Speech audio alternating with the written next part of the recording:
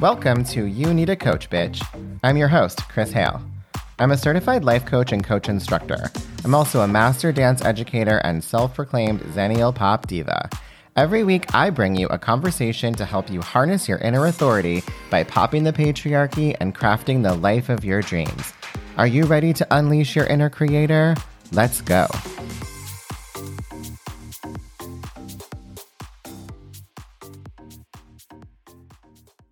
Hey, bestie, how are you? What's going on?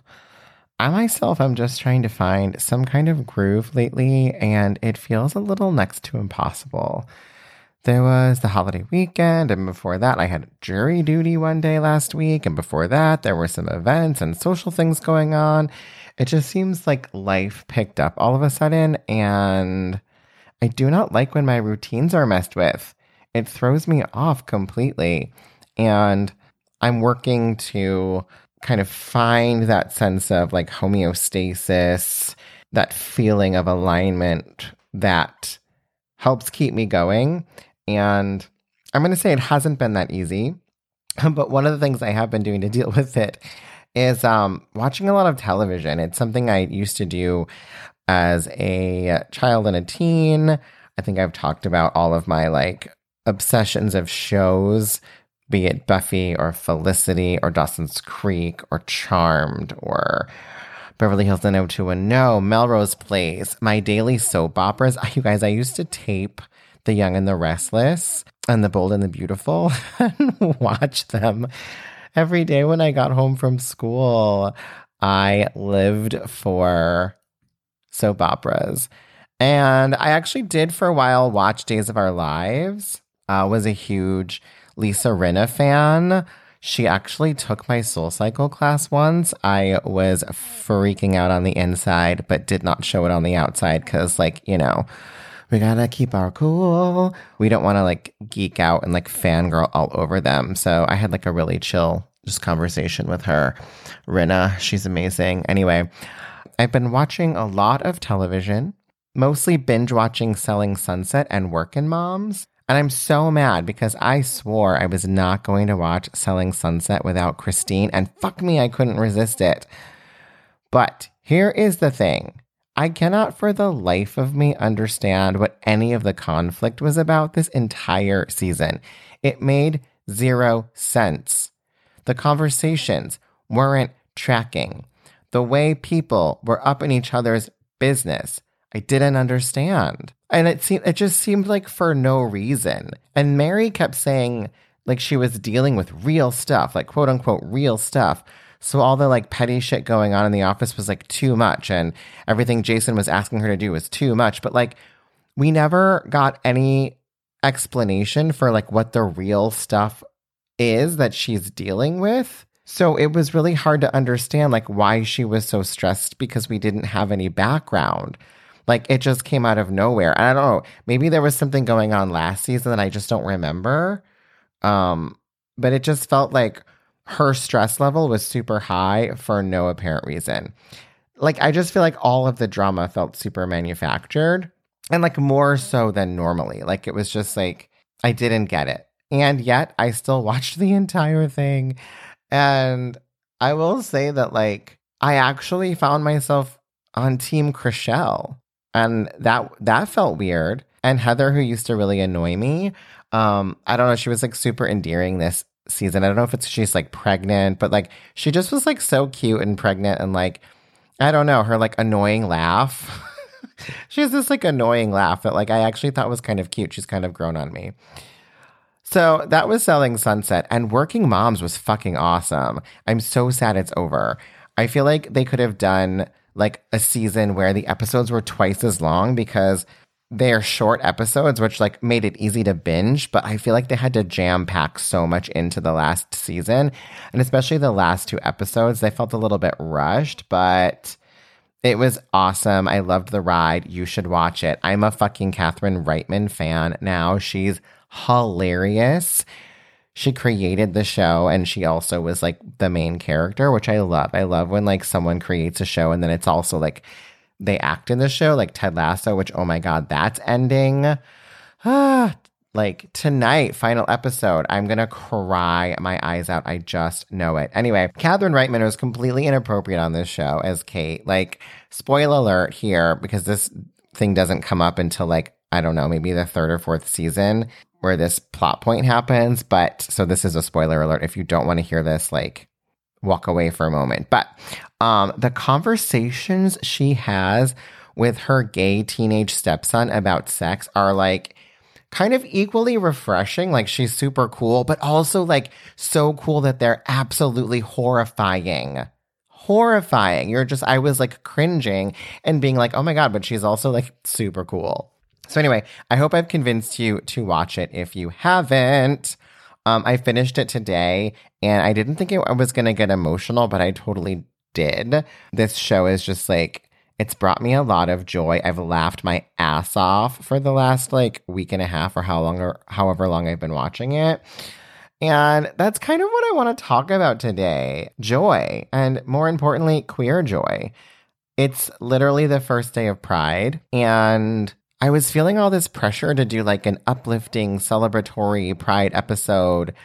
But I'm actually finding it very hard to be in the spirit right now with like the dumpster fire that is the attack on trans rights and like fucking drag shows. Like, one of the most joyful, fun things in the world are drag shows, and people are attacking them. Like, what the fuck is even happening?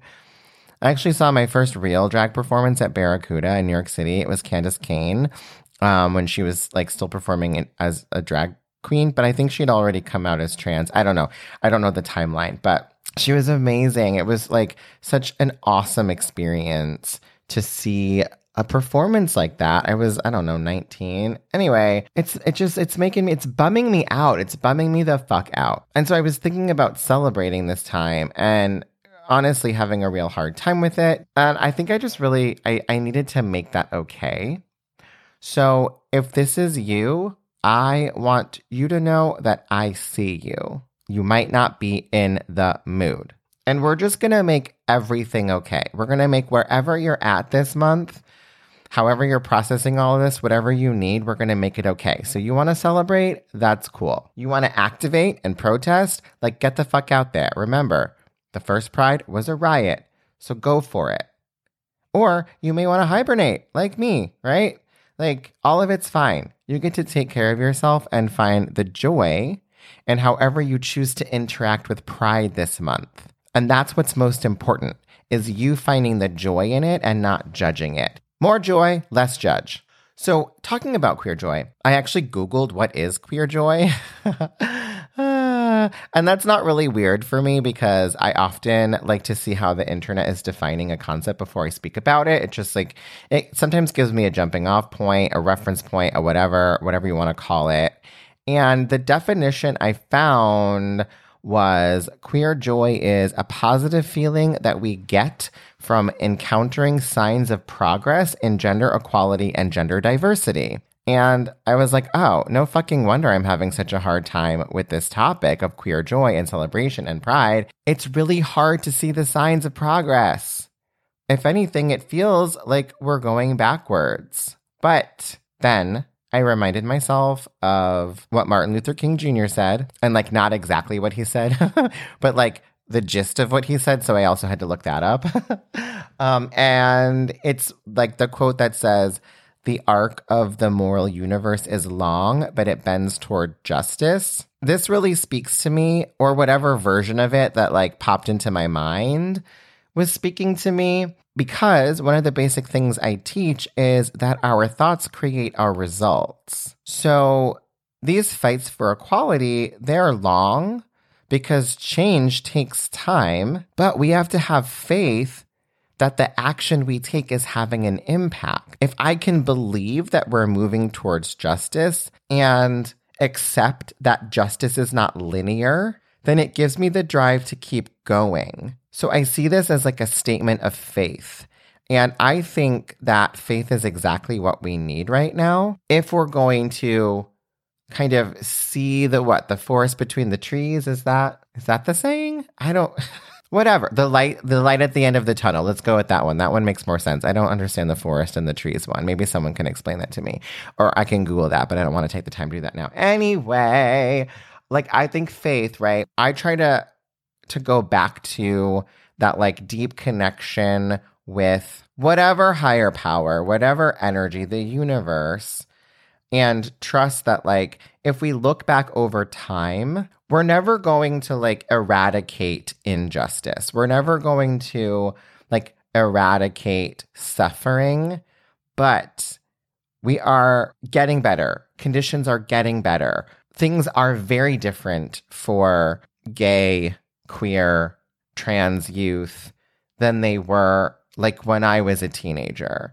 And I just have to keep reminding myself that like there has been progress, and with progress, there's always going to be pushback.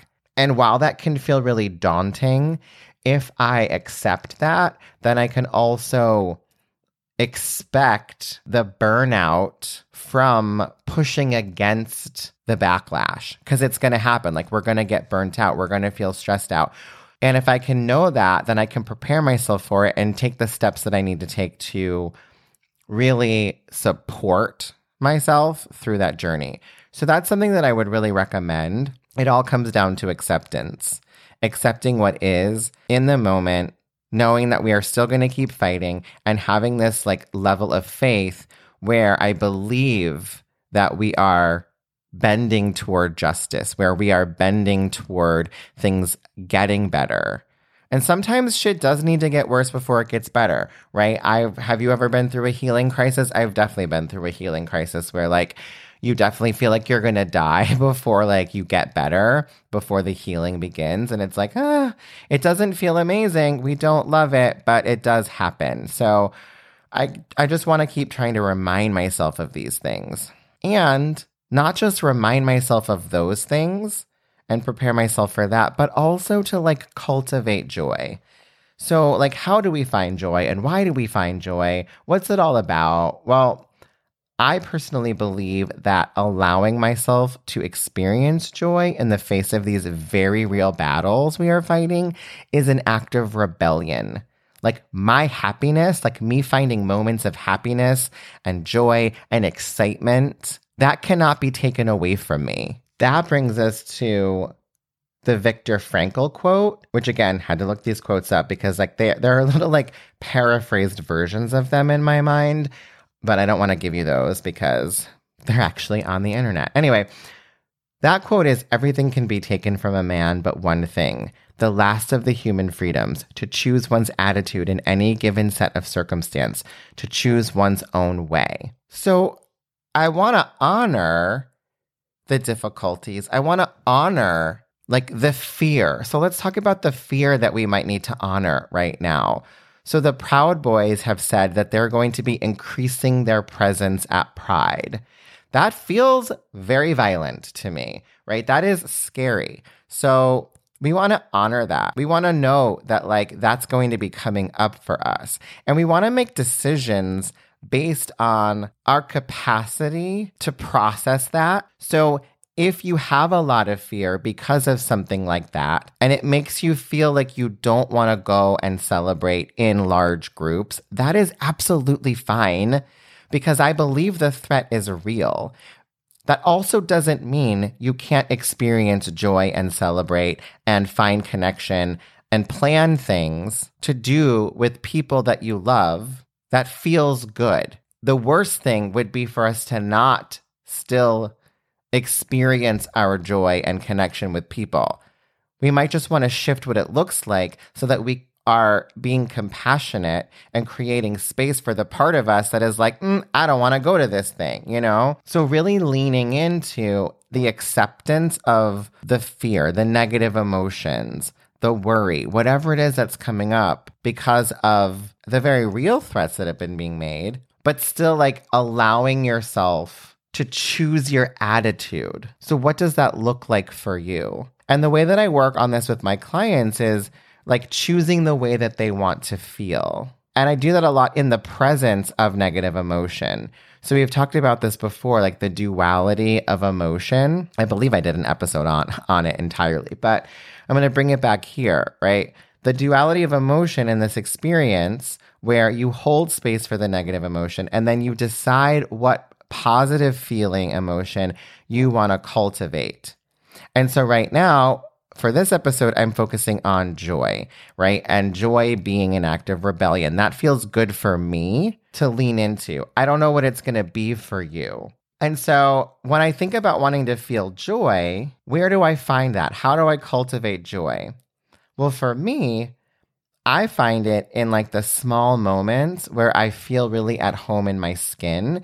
And that is tough, but there's at least one moment every day where I feel exactly like myself. And that feels really joyful.